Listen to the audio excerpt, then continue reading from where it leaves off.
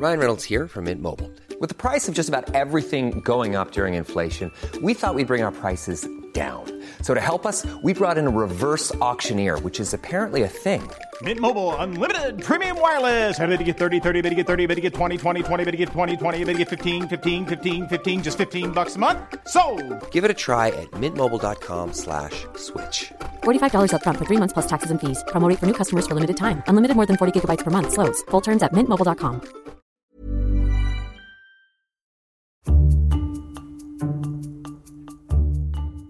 "2021 has ended for so many of us with uncertainty, with cancelled plans, with feelings of deja vu and Groundhog Day and isn't it supposed to be better by now?"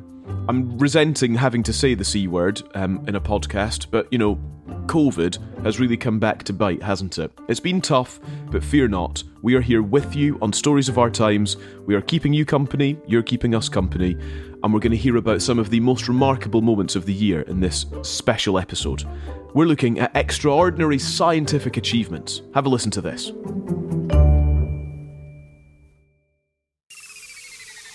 You don't need me to tell you it's been a terrible 12 months in every way. Or has it? Amazing, astonishing things happened this year. A lot of the excitement might well come in things that we haven't even considered before. Decades from now, when I'm dead and you're old, what will this era be famous for? Perhaps not the suffering and stress, but something else altogether. This is it. This is big. The greatest medical advance in the last 100 years. Scientists have expressed their delight. Their hard work has paid off. In this same period, extraordinary scientific advances have taken place because of COVID and despite it. And then there's the asteroid strike that we may be able to prevent. We have the technology and we would have an effective way of defending the Earth should this be needed. You're listening to Stories of Our Times from the Times and the Sunday Times. I'm David Aronovich. Today, 3 amazing scientific achievements in about 30 minutes, and for a change, nothing but good news.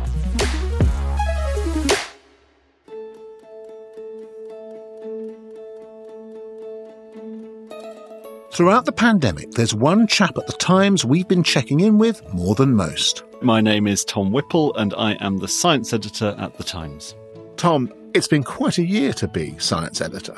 Do you remember when you used to have to go to the news desk and say, I think I've got quite a good science story in this, not got a lot of space? If you'll allow me a diversion, there's a cicada, a breed of cicada, which spends 13 years underground, and then they come up in one great flourishing. And I think that's sort of been what science has been like. A lot of our time has been finding the massively interesting, but perhaps not terribly important, stories about dinosaurs and chimpanzees, with the greatest respect to chimpanzee and dinosaur scientists. This year we haven't been this quirky thing to make readers say, well, I never. It's been absolutely front and centre. And far more has been going on in the science and scientific technology world than just the virus. Today, we bring you unsung tales of human ingenuity. One is an everything-changing advance in computer intelligence years in the making. Another has been accelerated to warp speed by the global vaccine effort. And later, I'll be talking to NASA about a mission launching this year, which I thought was only in the movies. We begin with the British artificial intelligence company called DeepMind. You might remember DeepMind from their previous hit, AlphaZero. So this was a program which was able to beat the best people in the world at chess. And it didn't just beat them. It trounced them. It, to an extent, revolutionised the game. It discovered things that people didn't know were possible. It's changing how we understand chess, which is impressive, but arguably not that useful. But in December 2020, DeepMind announced the success of a program called AlphaFold. Biologists, normally a reserved bunch, started saying things to Tom like, I nearly fell off my chair and I never thought I'd see this in my lifetime. The rest of us said things like, you what? And what on earth is protein folding anyway? So protein folding, it sounds esoteric, and it is. It's also possibly the most important thing that goes on in your body. So our bodies are biological machines. At an atomic level, they work because little chains of atoms joined together, folded up, called proteins, act as machines that chop and slice and reproduce DNA. They're the things that go out and cure disease and cause disease. Antibodies are proteins. The spikes on the coronavirus are proteins. Proteins are completely integral to what we do. Now, there's a problem with proteins. Since we learned about genetic code, we can tell you exactly what a protein is made of. But what that structure looks like is largely a mystery to us, and it is absolutely critical to what it does and how it works. Now, until very recently, until essentially this year, the only real way to find out its structure was to do this thing called crystallography. You turn the protein into a crystal, and then you bash X-rays through it, and you see the shadow the X-rays make. And you do this from enough angles that you can reconstruct its structure. Now, to give you an example of how difficult this is, imagine that you had the Eiffel Tower and you had to decide what it looked like based only on its shadow at arbitrary different times of the day. And that's essentially what they were doing. And this would take a PhD to determine the structure of a protein. And there are millions of these things all throughout nature. What AlphaFold did is it is a way of predicting how proteins fold. And for the first time, we have something that can get you the answer in sort of hours rather than years. Wow.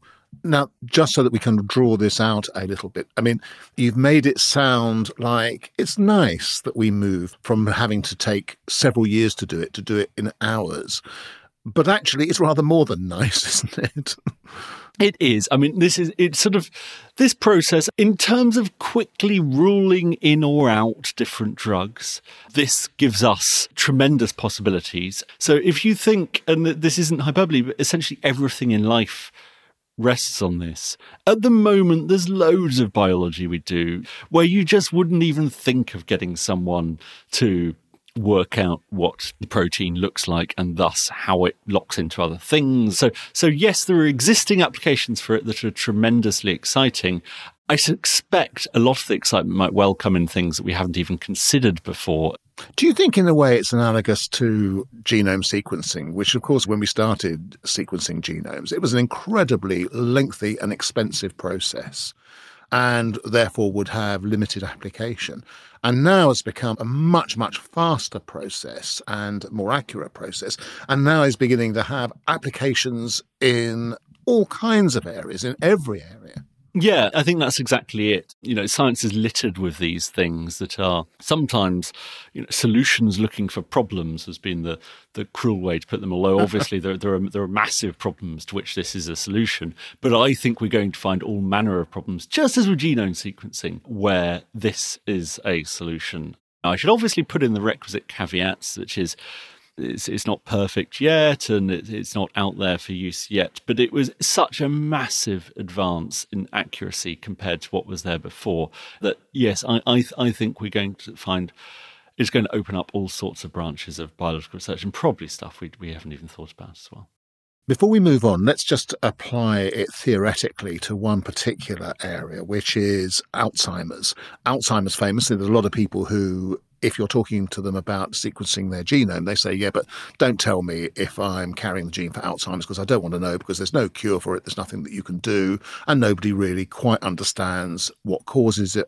But we do know that this is significantly to do with how proteins in the brain might plaque up, create plaques. Do you see the possibility that we could make very big inroads into something like Alzheimer's, partially as a consequence of this advance?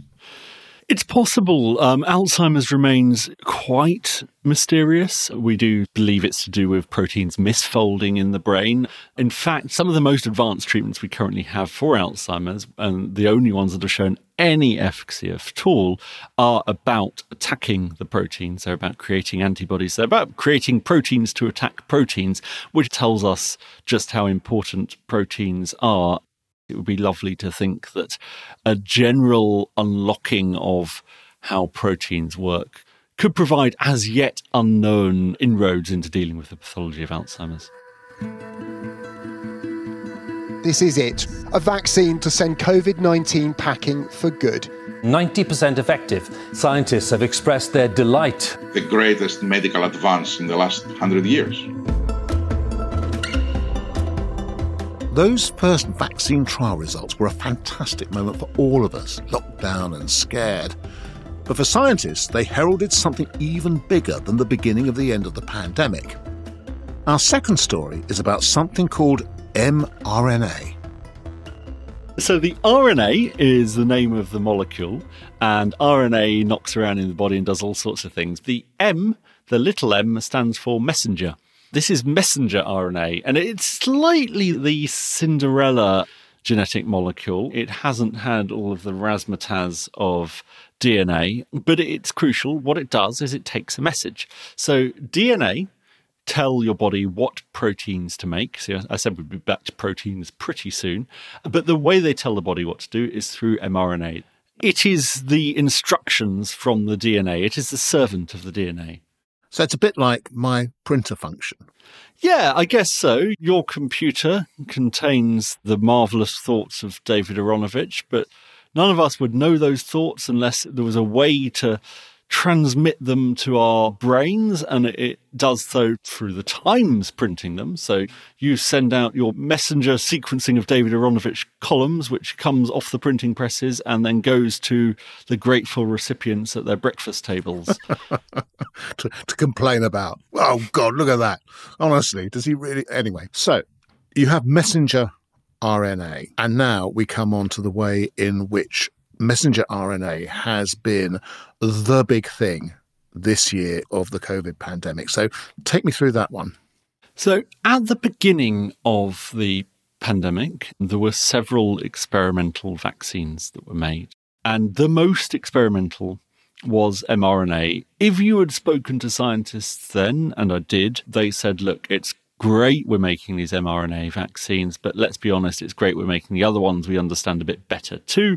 This is a big shot in the dark. Kate Bingham, the chair of our vaccines task force, I remember chatting to her in the spring, and she said, this is our big, hairy, scary bet, but we've made other bets as well that are a lot more sensible. The mRNA will be lovely if it comes off, but let's not hold our breath. mRNA has been a great hope for a long time. Billions have been put into biotech companies to develop drugs based on mRNA. And it's easy to see why. If you can hack this messenger system, if you can find ways to send the messages you want, then you can start changing what the proteins do. And as we already discussed with AlphaFold, proteins are the most important things in the body. They're what are doing things when the body is going right. They're what are doing things when the body is going wrong. If you can do things with proteins, then you can do all manner of things in the body, far beyond just mere vaccines to stop a global pandemic. So there have been billions invested, but there was a catch.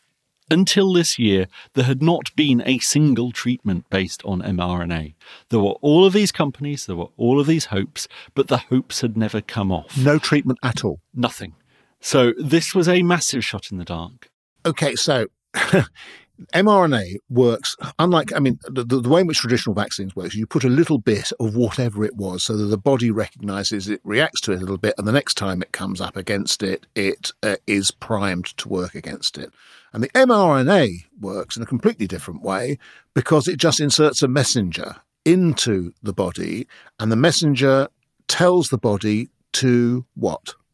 It tells the body to make the spike protein from the coronavirus. So your cells start churning out this protein, and your body then recognizes this protein, and it makes antibodies against it and T cells against it, hopefully. When it comes in attached to something scary, it learns to attack it so that the scary thing is neutralized. Can I just get something clear, Tom? I've had the AstraZeneca vaccine, which is not an mRNA vaccine, right? Yeah. But people who've had the Pfizer vaccine have this very first mRNA treatment ever. Yeah, this is after all of the hopes. It sounds simple. So what I say is, you put a bit of mRNA in a fatty shell, your cells gobble it up, they get confused, and they start doing what your mRNA has told them rather than what they want to do.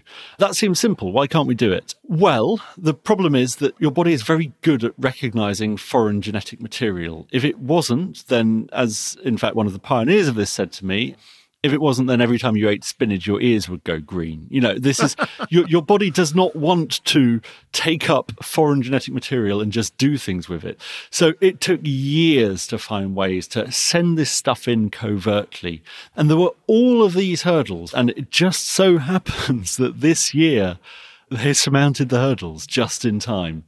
It is actually quite extraordinary. Tell us a bit about the people who have done this, and I know that you actually interviewed one of the leading scientists involved with creating this vaccine. I know you're busy. I know you have quite important things to do, so I will be very quick. Yeah, I already started early because, in Germany they got up early. So, I interviewed Katalin Karikó, who's an amazing woman. She's in her late 60s now. She's Hungarian. She fled Hungary in the mid-1980s, hiding about £1,000 in their daughter's teddy bear for safekeeping, and she and her husband went to the US. She has worked with Moderna, who made one of the mRNA vaccines, and now with BioNTech, who made the Pfizer vaccine. And she is now keen to return to her day job. And so what are your other projects? I saw the multiple sclerosis paper, but what are the other things that are being looked at for mRNA? Many of them we pushed aside due to the pandemic. Yeah. And people are waiting. They essentially switched everything to coronavirus when it appeared, but they've got all sorts of plans for this. To give you some examples, so at the upper end, you make a cancer vaccine. So if you have a cancer, your cancer is completely idiosyncratic to you. It'll have a unique genetic sequence and it'll be behaving in unique ways. And one of the ways that cancer works is it tricks your immune system and it manages to fly under the radar of your immune system. If you can sequence someone's cancer, so use all this genetic sequencing technology that's come of age in the past 20 years. Their personal cancer. And then find out the proteins that are being expressed on the outside of the tumour cells. And then you make a vaccine that churns out those proteins so that your immune system is trained to make antibodies against them. Your personal vaccine. Your personalised cancer vaccine. Suddenly, you have a way of attacking and spotting your own cancer. Previously, it was hidden, and now it is flagged to your immune system for destruction. And Katalin Karikó thinks that is going to happen. She absolutely thinks it's going to happen. She's spent her career thinking that mRNA is going to happen. We are also using cancer vaccines. Each patient will get their own vaccine. As I understand it, for a while people have talked about the promise of mRNA, but until these vaccines, there hadn't been tangible clinical products. Has this changed everything about how you see the future going? Yes. Yeah. She confessed to me that she was worried she would end her career without ever seeing mRNA happening. I didn't know that I will live long enough to see it. Yeah. I hoped. I think she said something of a vindication after working in this field for 40 years. Congratulations, and from a personal perspective, thank you very much. You are welcome, Tom. This is impossible, Tom, but, it's your job, so you might as well do it. The future of medicine 5-10 years ahead. This looks like a quantum leap, frankly, or something very like it. Can we make any prediction? I mean, could we say that we will be able to sequence individuals' cancers and have mRNA treatments for them, let's say, within 10 years? I think that's likely. There's a lot that's got to go right. There's the full testing process as well. But this has been such a boost for mRNA and such a proof that it works that I think we're going to see a lot of mRNA. Coming up, and I never thought I'd say this, NASA's planetary defense officer on the mission launching this year that could one day save the world. To enjoy more amazing science reporting every day, subscribe to The Times and The Sunday Times today and get your first month free. Visit thetimes.co.uk/stories of our times.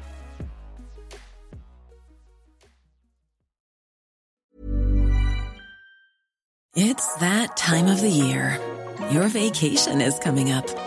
You can already hear the beach waves, feel the warm breeze, relax, and think about work.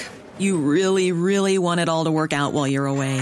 Monday.com gives you and the team that peace of mind. When all work is on one platform and everyone's in sync, things just flow. Wherever you are, tap the banner to go to Monday.com. Many of us have those stubborn pounds that seem impossible to lose, no matter how good we eat or how hard we work out. My solution is PlushCare. PlushCare is a leading telehealth provider with doctors who are there for you day and night to partner with you in your weight loss journey. They can prescribe FDA-approved weight loss medications like Wegovy and Zepbound for those who qualify. Plus, they accept most insurance plans. To get started, visit plushcare.com/weightloss. That's plushcare.com/weightloss. Hey, it's Paige DeSorbo from Giggly Squad. High quality fashion without the price tag. Say hello to Quince. I'm snagging high-end essentials like cozy cashmere sweaters, sleek leather jackets, fine jewelry, and so much more. With Quince being 50 to 80% less than similar brands. And they partner with factories that prioritize safe, ethical, and responsible manufacturing. I love that. Luxury quality within reach. Go to quince.com/style to get free shipping and 365-day returns on your next order. Quince.com/style.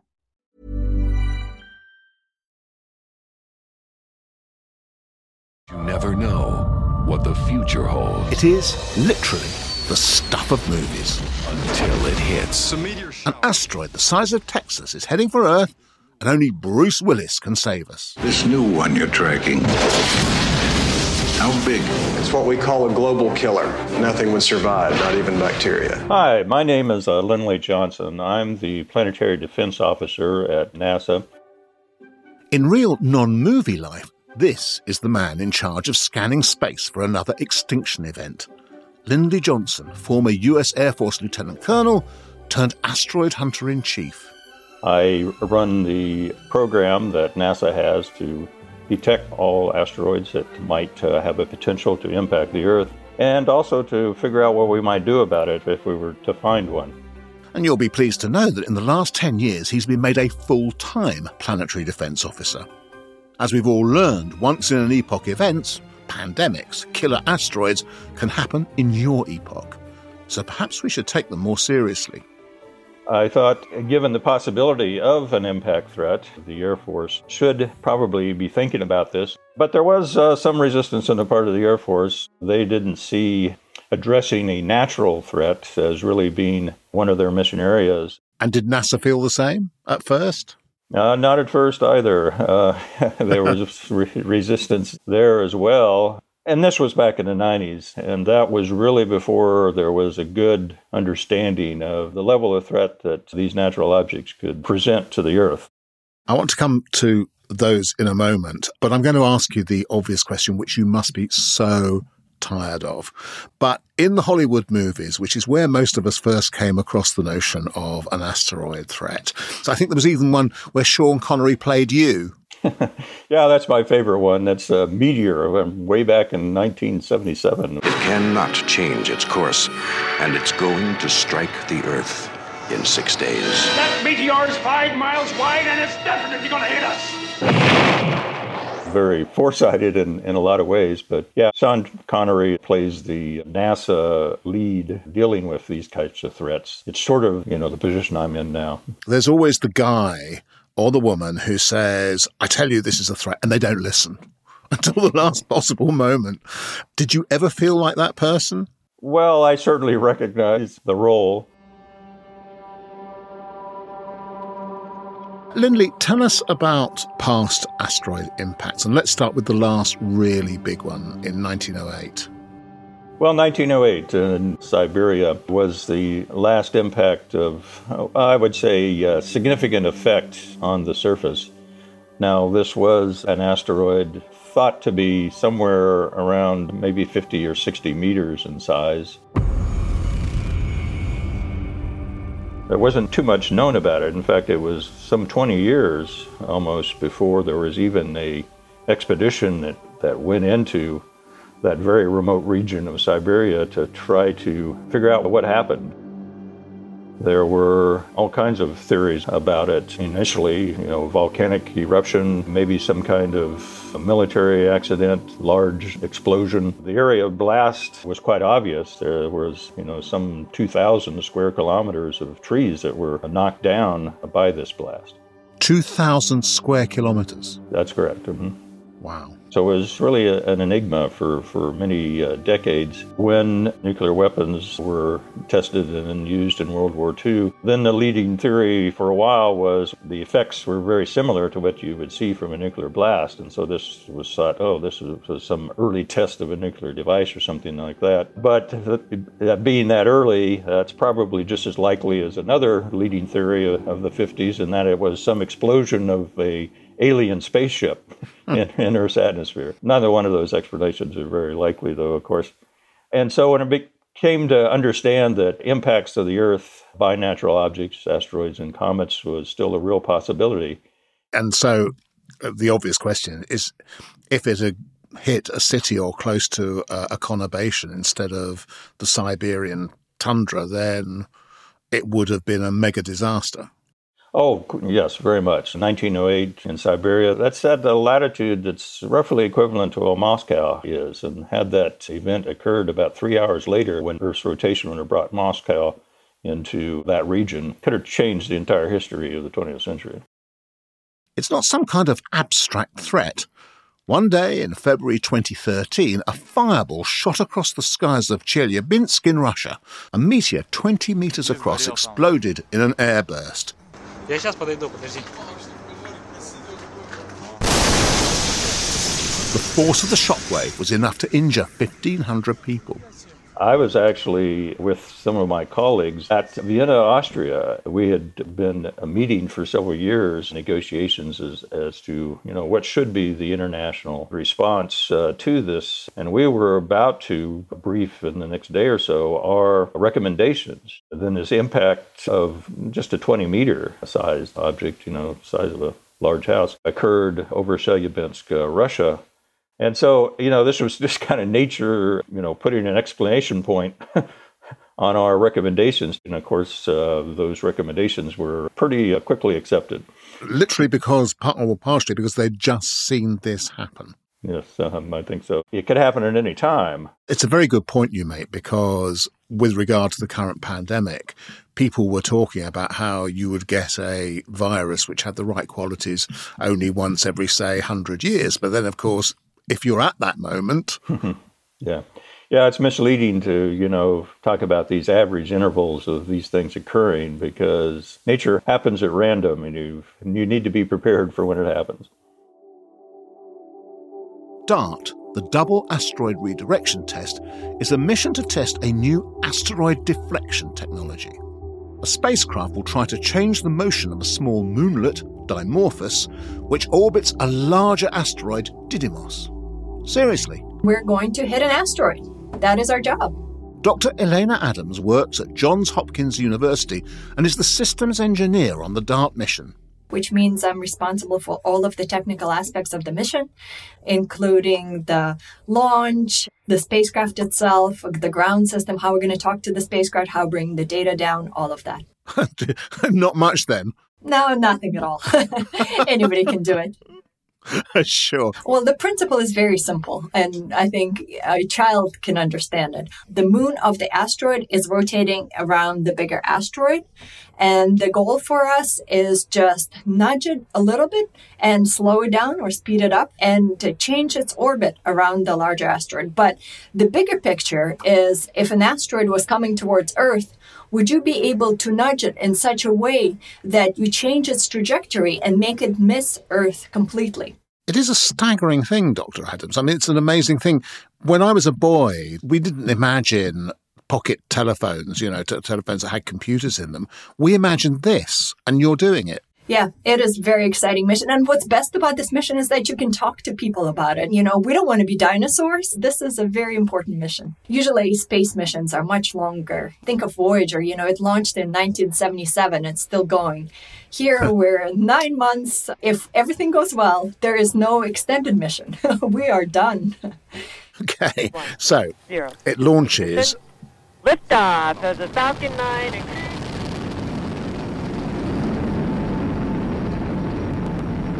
Plus 30 seconds into this historic mission. And then 9 months later, it's approaching Didymos. Now, what happens in those moments before it reaches Didymos and when it does? And what are you going to be looking at? About 4 hours out,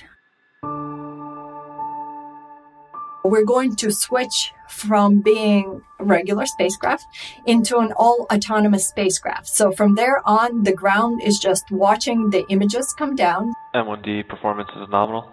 Power and telemetry nominal.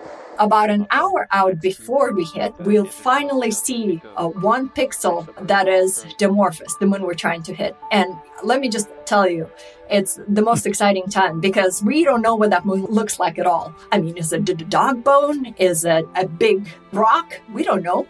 But we have to hit the center of whatever it is. So this whole time we're streaming video back to Earth of us guiding ourselves into this little dot. And then about 2 minutes out, we say, SmartNav, just let go of control. Let's just glide ourselves in, and we hit. I got so caught up. Honestly, that was one of the most interesting interviews in a year of doing this. So I'm so grateful to you. Lindley, you're talking about this in a gloriously modest way, I think, because what you're actually telling me is that we could actually have a working asteroid defense system.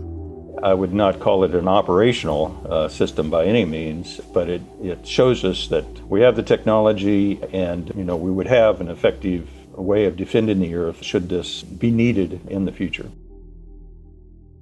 Tom, one of the things that I've personally felt guilty about is what my generation has bequeathed to the younger generation in terms of the climate emergency, antibiotic resistance. The antibiotics we relied upon may not work. And I'm wondering whether, in a funny kind of way, we are not on the edge of redeeming ourselves a little as a result of what we've been doing in the last year or so. I think you're too hard on your generation. I suspect that every generation feels like that. And yes, there are massive problems. But, you know, humanity moves on, human ingenuity moves on. And I actually often feel, and this is not a good thing to feel, but I often feel humanity as a whole, to completely redeem itself on the planet, all it has to do is stop one really big asteroid strike.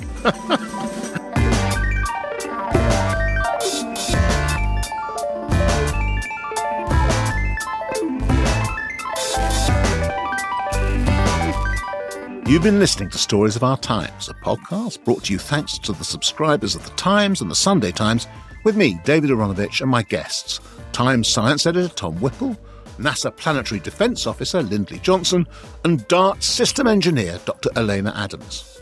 And earlier we heard Tom speaking with Katalin Karikó, mRNA pioneer and a smart bet for a future Nobel Prize winner. We'll put a link to the full article in the description of this episode. The producer was James Shield, the executive producer is Poppy Damon, and sound design was by James Shield and Tom Birchall. And we'd love to hear what you thought of today's episode, so please do leave us a review in your podcast app. We read all of them. A bit sad, really. Or send an email to storiesofourtimes@thetimes.co.uk. See you again soon.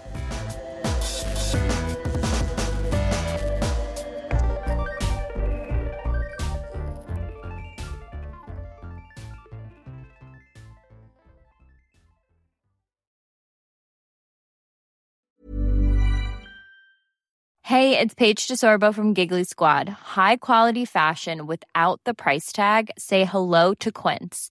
I'm snagging high-end essentials like cozy cashmere sweaters, sleek leather jackets, fine jewelry, and so much more. With Quince being 50 to 80% less than similar brands. And they partner with factories that prioritize safe, ethical, and responsible manufacturing. I love that. Luxury quality within reach. Go to quince.com/style to get free shipping and 365-day returns on your next order. Quince.com/style.